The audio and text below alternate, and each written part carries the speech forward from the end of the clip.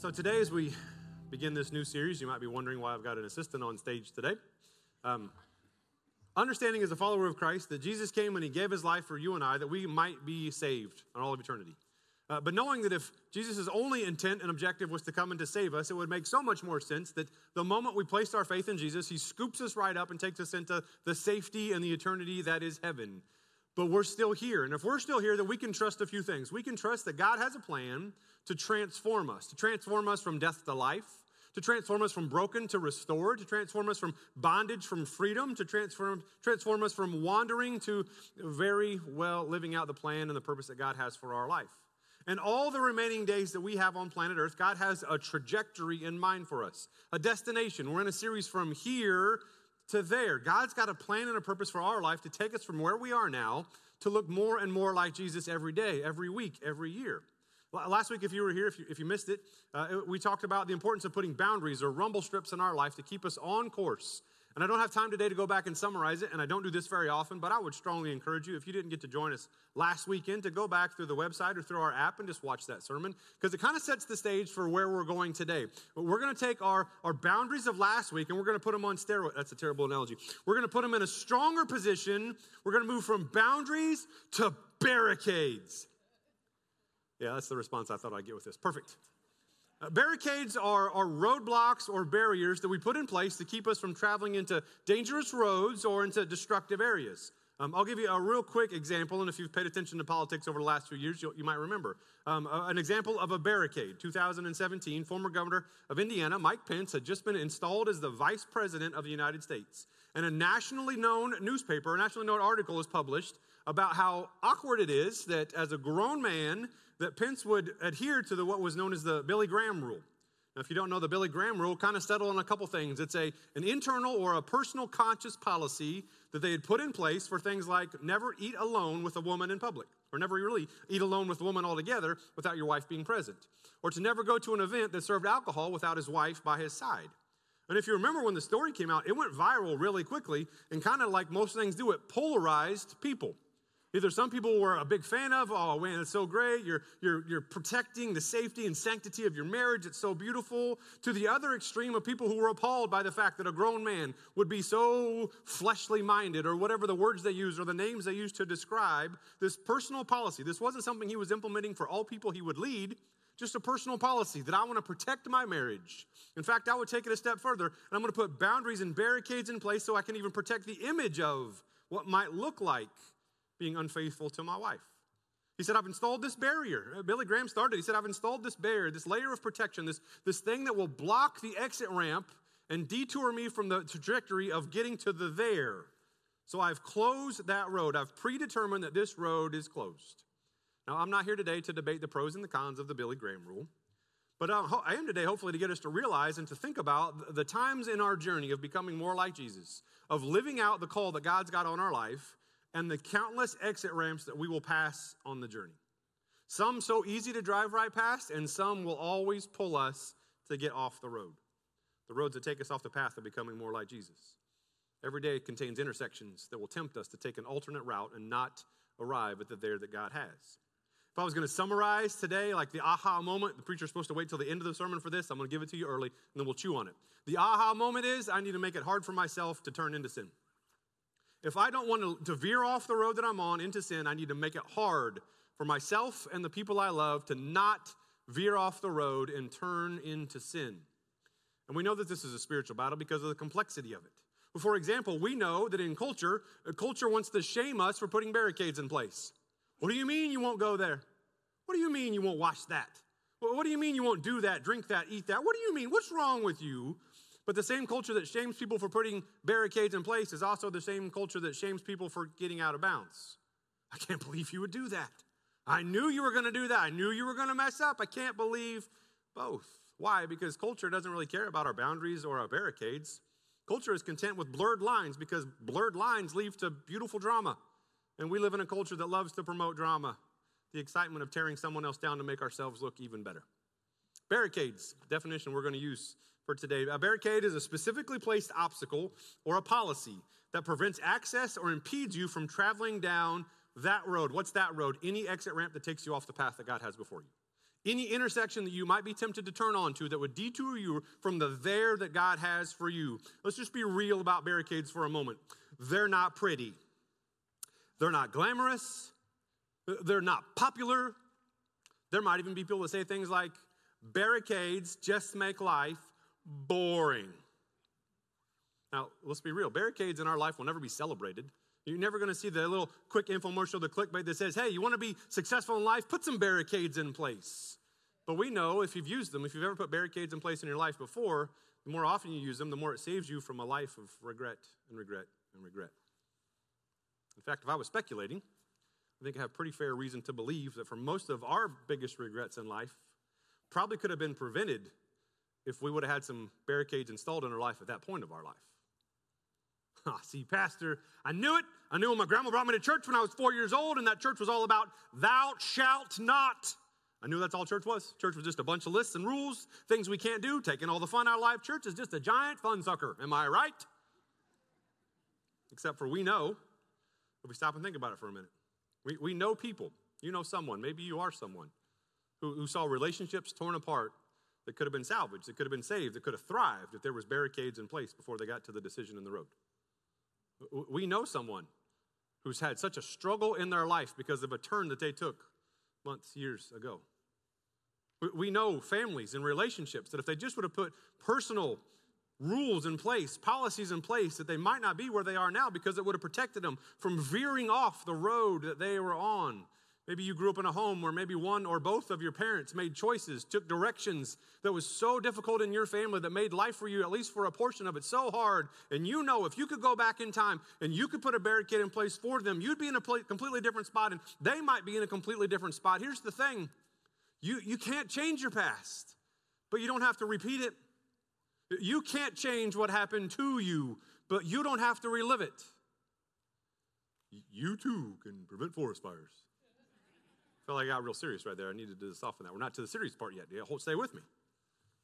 But here's the thing, we can rest assured that in the spiritual journey from here where we are to becoming more like Jesus, the enemy that we have, the spiritual enemy, has nothing more that would satisfy him than for you to detour from the path that God has set before you and the purpose that God has laid ahead of you. That if we can distract or disrupt or nudge or run you off the road into a different intersection, to a different path, he wins. Barricades prevent us from taking the exit ramp to the wrong road. Barricades make it hard for me to turn to sin. Paul, the guy that writes so much of what we read in the New Testament, Paul is so good at giving practical instruction to living on the trajectory that God has laid out before us. He writes this letter to Christian folks, and it circulates all throughout Ephesus. Ephesians chapter 5, and starting in verse 15, he says this, so be careful how you live. Don't live like fools, but like those who are wise. Make the most of every opportunity in these evil days. What's he saying? Be careful how you live. What's he saying? Make wise choices. Be cautious and conscious of how you decide and choose. Be careful how you proceed. Be careful how you make the decisions that you make every day. The English Standard Version I often use as a reference. It says, so be careful how you walk. And every time I'm reminded of this verse, I'm reminded of growing up. One of my chores growing up on the farm was to always go out once or twice a day and check the cows. And if you've ever been around cows, they are known for two things, eating a lot and pooping a lot. And not just little tiny dog poops, like massive landmines. And every time I would go out to check the cows, I can assure you I was very careful of how I walk. Because you don't want to track this back in your mom's house and get it on mom's carpet because mom will lose her. No, mom loved me. She was good. She was kind. But man, you don't want to bring poop back in the house. Am I right? So what do? You're very careful how you walk. And yet so many Christians, Jesus loves me. We don't pay attention to how we walk. Paul says, so be careful how you walk. What's he saying? Don't make foolish choices. Live like the people who are wise. What do wise people do? The thing that defines wisdom, they make wise choices. Nowhere in all of Scripture, not one place in this entire book does it say something like, just follow your heart. Do whatever feels good to you. Just do whatever makes you happy. Not one single place. No, the standard for living in all of Scripture is, what does wisdom require? What would the wise choice be? What would be the thing that includes the most wisdom? And what I can't understand is how that too is so countercultural. Like in my mind, it makes so much sense, even for someone who doesn't yet know Jesus. If I want the best version of me to be, then why don't I take that in consideration when I make the choices I make on a daily basis?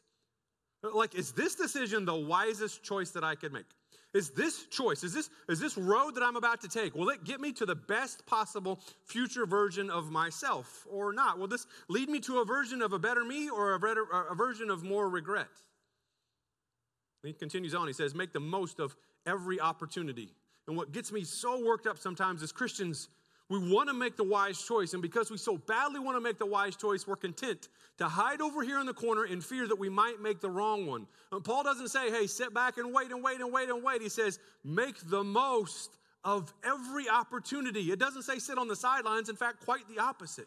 Making the most of every decision is making the decision, predetermining how you're going to go before you arrive at the impasse or the intersection. Why? Because we live in evil days. I mean, the reality that Paul wrote this nearly 2,000 years ago doesn't change a thing, because I don't know if you're anything like me, but sometimes I find myself scrolling through some news on my device and just thinking, these days are evil. There is so much evil going on in our world. Paul continues on. Verse 17, he says, so don't act thoughtlessly. What's that mean? Think before you act. But understand what the Lord wants you to do, which is such an odd instruction. Like, anybody else have little kiddos and like they're doing math, and you used to do math, but now math is different because now it's new math. And what used to be, how do you get 100 divided by 5? It's 20, I understand. And now it's like 100 divided by 5, so 10 divided by 5, and 0 divided by 5, and then add 10 plus 1 minus 3, round the 6, 20. Like, it's 14 steps to get there. And sometimes with my 5th grader, I'm trying to teach her how to do new math, and I'm trying to learn how to do new math on my own, and I'm explaining it to her. And after like 2 hours, I'm sure you're patient. I'm positive that as you teach your kids and grandkids, you're so patient. I'm not. Sometimes I just want to stand up and be like, just understand it. What a weird instruction. And then she wouldn't be like, oh, okay, you told me to understand it. So since you instructed me to understand, now it makes sense all of a sudden. That's not what Paul is writing. He says to understand this imperative, be ready to realize the difference between right and wrong. Be ready to recognize the difference between right and wrong. If you were here last week, be ready to be honest with yourself at gut level honesty. To understand means you can no longer lie to yourself and expect to get different results. Know what the wise choice is. Understand. Know what the wise choice is, and know where you will be tempted the most to veer off course. And then Paul goes on and he offers what some people believe is a very specific barricade to put in our lives, but I tend to believe that it's more of an example, a model of how this is the formula for putting barricades in your life. Verse 18, he says, don't be drunk with wine because it will ruin your life. Here's what I believe he's saying. Here's an example of a barricade that once you cross it will just lead to one thing after another of destruction. Here's a barricade or a barrier that if you cross this line, it will prove to you how much more damage you will continue to do as you continue down that path. Now, we could camp here in this specific example for a minute, because I think we probably know somebody who got drunk and made a choice and destroyed a relationship. We probably know somebody who got drunk and made a decision and altered the rest of their life. We probably know somebody who got drunk and made an impaired decision and ruined someone else's life. But I don't believe that Paul was just warning us about drinking. But he says it clearly. He says, don't get drunk, for it will ruin some or all of your life. I think what he was really giving us is an algebra problem. Find or solve for X to find Y. Don't be blank, because it will lead to blank. Don't be drunk, because it will ruin your life. Don't be greedy, because it will ruin your relationship with your kid. When you're greedy and you're trying to work all the extra hours to make all the extra money so that you can provide for your kids, but then you're not spending time with your kids, don't be greedy, because it'll ruin your relationship with your kids. Don't be unfaithful to your spouse, because it'll ruin your relationship with your spouse. Don't flirt with other people of the opposite sex, because it will lead you to make decisions, and one thing leads to another that ends up ruining your family. Don't get high, because high will cause you to lose your hopes and your dreams and your plans for your future. Don't be on your device when you're feeling lonely, because it will cause you to distort and to pervert the very thing that God called to be intimate between husband and wife. Fill in the blank. Don't do this because it leads to this, and you know that if I'm tempted here, it will cause this. And it leads to sin, and sin will ruin your life, and it will ruin your marriage, and it will ruin your future, and it'll ruin your faith. Well, let's just answer the question then, Pastor. Should a Christian drink or not? Well, that's a question for another day. But while I answer this question, should a Christian be drunk? Absolutely not. Because being drunk, Paul says, is a barricade not to cross. Why? Because when I get drunk, I make poor decisions, and I lose control, and I have actions that I'll regret, and all of those things, any of those things will ultimately ruin all or some of your life. And I'll go a step further. If you're one of those people that one drink is like getting on a sled at the top of the hill, and once you have that first drink and get on the sled and you start to go down, you can't stop until you crash through the barricade at the bottom, then take that barricade and move it far enough back that you're not tempted to have that first drink. Take that barricade and put it far enough back. We're not just talking about drinking if it's being around somebody from the opposite sex, if it's doing things that will cause you to be greedy. Take that barricade and move it so far back that you're not tempted to get on the hill, the sled at the top of the hill, and ride all the way down through the barricade. If one drink causes more drinks, and more drinks causes you to be drunk, being drunk causes poor decisions, and poor decisions causes you to ruin your life, put the barricade back. And Paul would say it like this: stop trying to fool yourself. Stop trying to say it's going to be fine. So stop trying to say, I can do this. History would prove to you that you can't. History would prove that once you start, you can't stop. But this time will be different. History would prove to you, you've seen friends around you make horrible choices because they ran through the barricade. Yeah, but I'm going to be different. History would tell you, you've seen family members who made horrible choices, who veered off the road.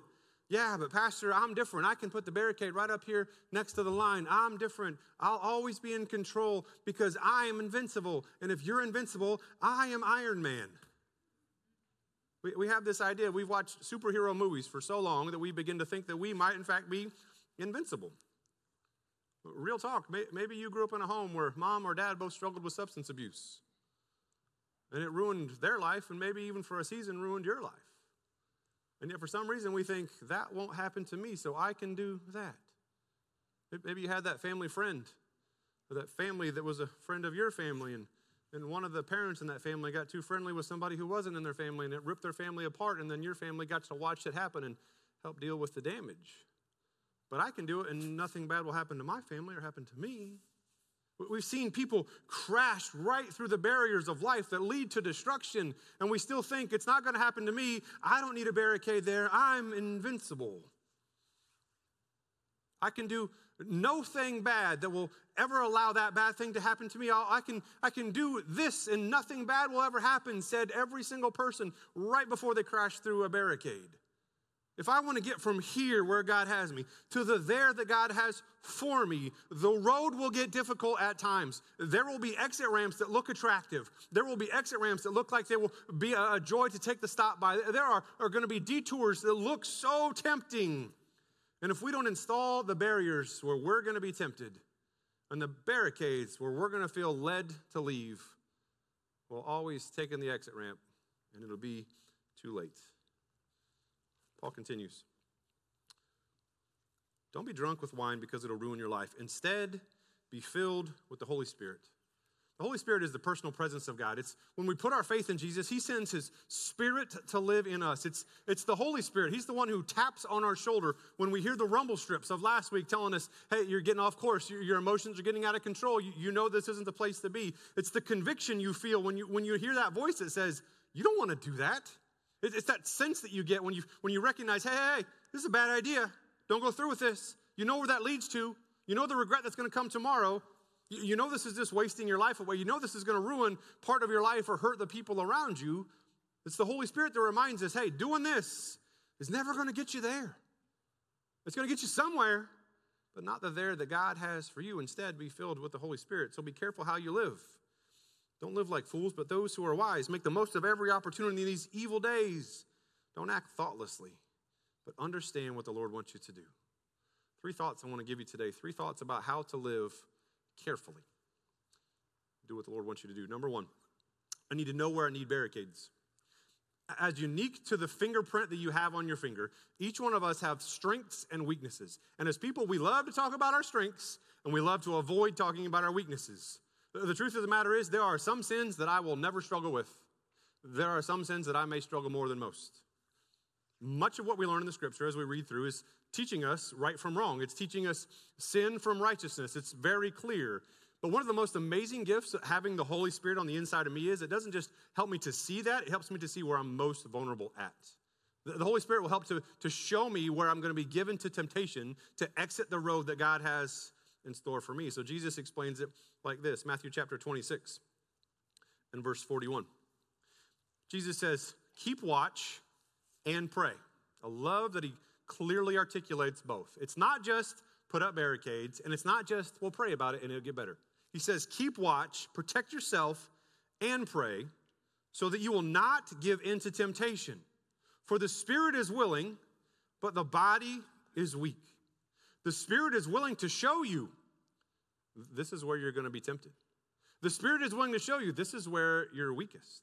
The spirit is willing to convict you. This is where you're starting to drift off the road. But my body, the desires of my flesh, they cause my body to be weak. I'll give you a real life example. Every time I do a fast, the beginning of the year or any point in the year, Speedway is the most convenient gas station to my drive. Like, it's most convenient because it's closest to my house, closest to my office, and fairly close to where I drop my kids off at school. Like, it is the most convenient gas station for me to go to. So outside of times of fasting, that's typically where I go. But when I'm on a fast, I fast from Speedway. That seems weird, right? Let me tell you why. Not because of anything that they do, but Speedway serves Krispy Kreme donuts. And Krispy Kreme donuts never align with my time of fasting. And I know that if I go to Speedway, I'm going to be tempted to go inside and walk right past that nice, clear plexiglass case and see that raspberry veil. Amen. Thanks for coming today. We need to put barricades in place for the things where we know we'll be most tempted to go. This is not going to earn me any popularity whatsoever. Parents, you have a responsibility to install barricades for the kiddos that you're raising. We have a responsibility to put restrictions in place that may not be popular, that may not be winning us any awards for popularity and everybody wants to do what his mom and dad do. But they're necessary for our kids to be protected. We need to make it difficult for our kids to sin. But nobody else has screen time on their phone, says every kid who doesn't want screen time on their phone. But everybody else gets to. Parents, don't fall for it. Be strong in the convictions. You see, here's the thing. The same Holy Spirit that will nudge and bump and guide you into making wise choices and putting good barricades and guardrails in your life will do the same for how you raise up your kids if you'll listen. And until they're mature enough to realize with wisdom the need they have to put restrictions in their own, don't just be the roadblock commissioner of your house. Be the teacher of your house that shows your young people why we need them. Talk about the wisdom that comes from blocking roads that will veer us off course into becoming what God has created us to be. Explain to them the reason behind why we do it and why it's so imperative that they learn on their own why they need barricades as well. Why? The days are evil. Proverbs chapter 22 and verse 6 says, train up your child in the way that they should go, and when they're older, they will not leave it. Train up your child does not just mean put rules in place and then step back and say, because I said so. Train up your child means to teach them, this is what we're going to do, and here's why. And then model it for them and show them God has so much more in store for you. Don't let a poor decision today lead to a regret that disqualifies you tomorrow. Put these boundaries and barricades in place so that you can continue to follow after Jesus because he's got so many great things ahead for your future. Number 2. Understand the barricades, playing off what Paul said. Well, it seems like for the past, 5 or 6 years, the bridge right there on 26 and 931 has been closed. I mean, it seemed like every time I needed to go anywhere, if you're on South Campus, literally anywhere you go besides Indianapolis was a detour. The number of times I left this campus, left the office to go to a meeting and got 2 seconds out the door and realized I'm at the stoplight that's once again closed. What am I doing here? Now I'm late. Now I'll take a detour. Now I'm frustrated. But once, after a month or two, I finally got accustomed to the blockades and barricades that were right there at the stoplights. I started to adjust when I needed to leave to get to a meeting. I started to plan ahead about how I was going to go, the direction I was going to leave. I'll offer this, that having the barricades and the roadblock in place was never convenient. But it wasn't put there for my convenience. It was put there because they're working on a bridge that was no longer safe for me to drive on. And once I understood the why behind why the barricade exists, and I structured my life in a way that even though it was a detour, it didn't make things harder than they should be, I realized this spiritual concept. Not one place in the scripture Not one place in the scripture do we see God take in consideration what's most convenient for us when making decisions. But all throughout scripture, Jesus would teach us wisdom is a big deal. Wisdom never hinges on what's most convenient. Wisdom hinges on what's right. Wisdom hinges on what's best for you and the future version of you. Barricades in your life will never be designed for your convenience. They will never be put in place for you to think, oh, this helps, until you understand the necessity of this helps because it doesn't allow me to go down the path that I shouldn't have gone. Barricades exist for your safety, for our safest passage to the future destination in the best possible manner. Paul says, understand what the Lord wants you to do, which I think implies also to understand what the Lord does not want you to do. One of the most common questions that I think I've ever received as a pastor, especially with young people. Hey, so real talk, like how close can I get to sin without actually being sin? Like how far can I go with my boyfriend or girlfriend before it's too far, you know, like how selfish can I be before it actually becomes I'm a greedy person? You know, like how many drinks before I'm actually drunk? Like how close can I get to the line without crossing the line? Whoop, whoop.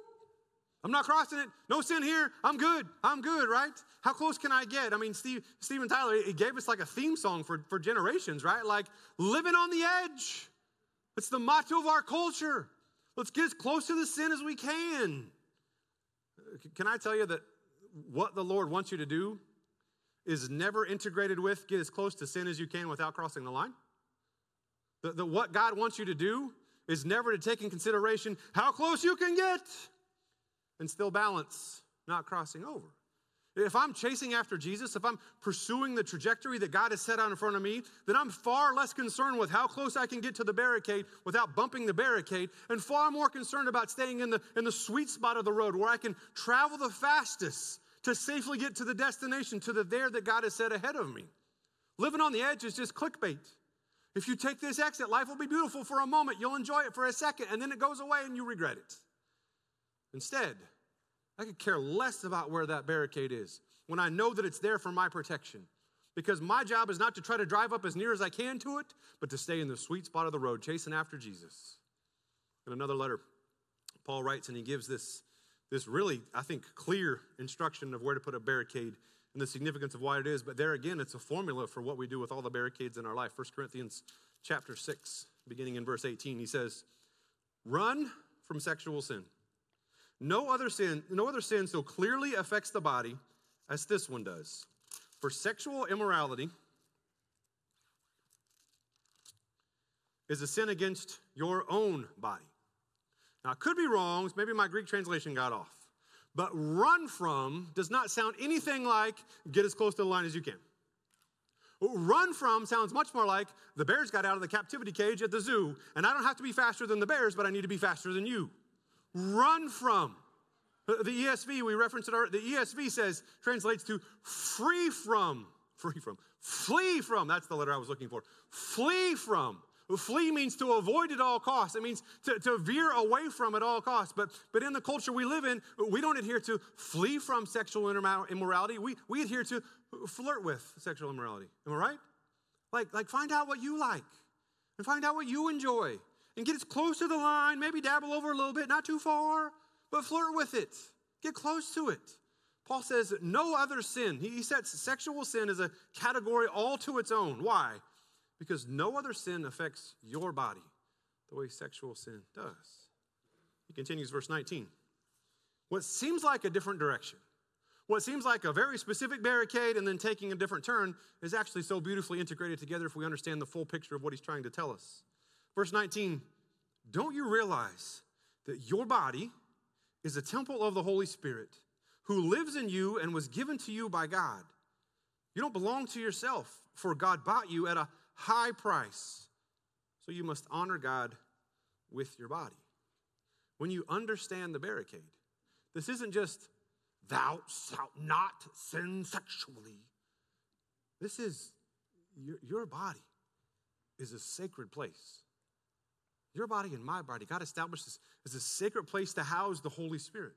And when I know who I am and whose I am, when I understand that the creator of the universe loved me so much that he came to live with me, that God considers this sacred vessel something to honor him with, that we aren't just animals or slightly more advanced mammals, but they were uniquely and specifically designed by the God of the universe who breathed every star into existence and who wants to be in an intimate, unique, specific relationship with each one of us, who wants what's best for us, who loves us so much that he sent his son to die for us. When we understand we were created in the image of the God of the universe who has sent his spirit to live in us, wow!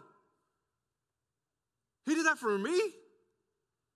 When I understand what God, the length that God went to show his love for me, it's no longer, how close can I get to the line without actually sinning against God? It's, oh my goodness, I'm so grateful for the goodness and the grace and the love of my God that I just want to chase after him. Forget about getting close to the line. Jesus, I just want you. Which means if we're going to get there, we got to get to number 3, to reinforce the barricades. The difficult reality about sin is that if I want to sin bad enough, no barricade's really going to stop me. Parents, if you don't help your young people to understand the why behind why we put barricades in place, if we don't understand the why behind why we put barricades in place, then no amount of screen time, no rigid content blockers, no amount of internet filtering is going to be 100% successful all the time. But the more we can reinforce the barricades, we can talk about them regularly. We can have open dialogue with the people we love and the people that we're raising. We can have open conversation about why we do what we do. The more we can help the people we love to understand and submit to leadership and listen to people that talk about the significance and the importance of putting barricades in our life, the more we can secure them, the stronger they'll be, the more they will hold. But I believe God's intent for this was even more than that. Proverbs chapter 12 and verse 15 writes this, Fools think their own way is right, but the wise, it's the word of the day, but the wise listen to others. Reinforcing your barricades is another layer of reinforcement that I think we often miss. Reinforcing our barricades isn't just the reminders and the frequent conversations, repeating the expectations of why we have them. If you ever find yourself looking for employment in Indiana, I always recommend working for the road crews because it seems like every major highway in Indiana is under construction every 10 to 24 months. We live with our families in Illinois, and every time we go back to visit Illinois, it's really a straight shot. If you can take 26 all the way into Illinois, you're going to be really close to where my family is. And every time we go visit Illinois, in the 8.5 years we've lived in Kokomo, not one time have I been able to go from Kokomo to Illinois without a detour on 26. There's always barricades in place, and every time I drive the car up to the barricade and you see the big sign, road closed, local traffic only, my first thought is, well, in comparison to Arizona, I'm local traffic. I think I'll go around. You know the one thing that's always detoured me from taking that risk to check and see if the road was actually closed or not? You know the one thing that always makes me actually take the detour and not go past the barricades is when there's a reinforcement patrol car parked on the other side. I love our police officers, but I don't want to see you then. That is not the time and place I was looking to find you. Now, all jokes aside, they're not there to give me a ticket because I try to go past the barricade. They're there to help me detour around the safest route to get where I need to go. They're there to assist me to travel safely. Accountability in my life is not to put a bad guy in my life who makes me feel guilty all the time. Accountability is to be a reminder to reinforce the barricades that I need. James, I love how he takes it a step further. He's saying, listen, accountability is not just people who are going to point the finger and give you a ticket when you go somewhere you're not supposed to. But he explains it like this, James chapter 5 and verse 16.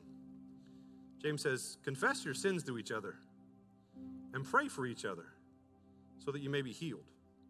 The earnest prayer of a righteous person has great power and produces wonderful results. If you've been following Jesus long, you know that if you sin, it's a really simple process. If I sin against God, I ask God for forgiveness, I admit to him what I've done, and God forgets it as far as the east is from the west.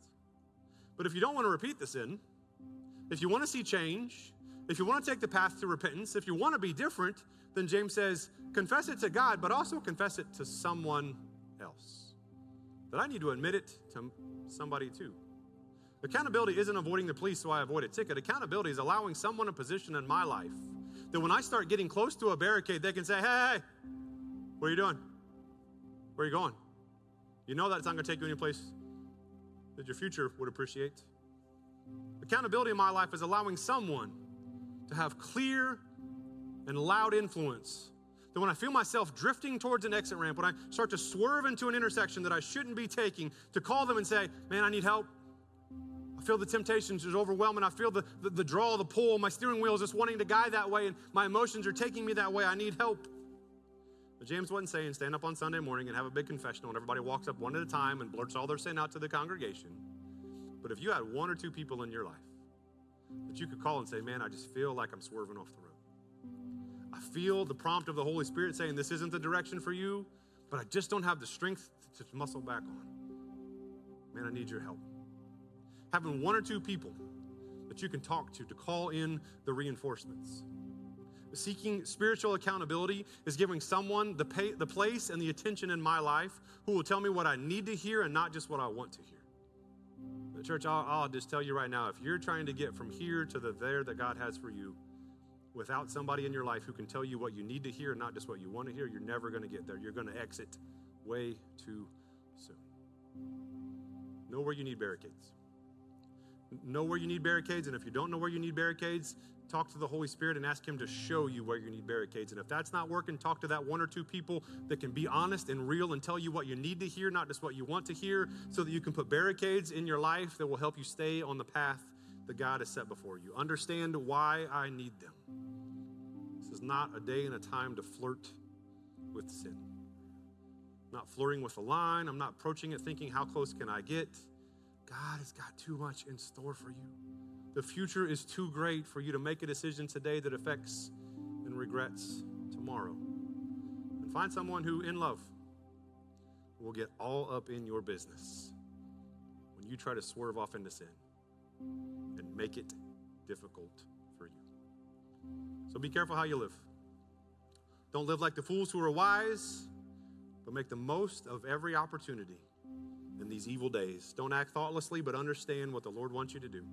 Don't be drunk with wine because that'll ruin your life. Instead, be filled with the Holy Spirit, singing psalms and hymns and spiritual songs among yourselves and making music to the Lord in your hearts. Give thanks for everything, God the Father, in the name of our Lord Jesus Christ. So God, that's our prayer. God, that is our prayer, that we are grateful for all that you have done. We are grateful for the things that you have given us. We are grateful for the things you have provided. We are grateful for the grace and love you have shown. And God, in those moments where we think we're invincible and we can take on this life on our own, God, my prayer is that you prompt us, nudge us, flick us in the back of the head. Whatever you need to do to get our attention, to recognize the barricade, to avoid the ramp, and to stay on the destination that you have laid out before us. Jesus, we thank you for your sacrifice that made this all possible. And it's in your name we pray. Amen.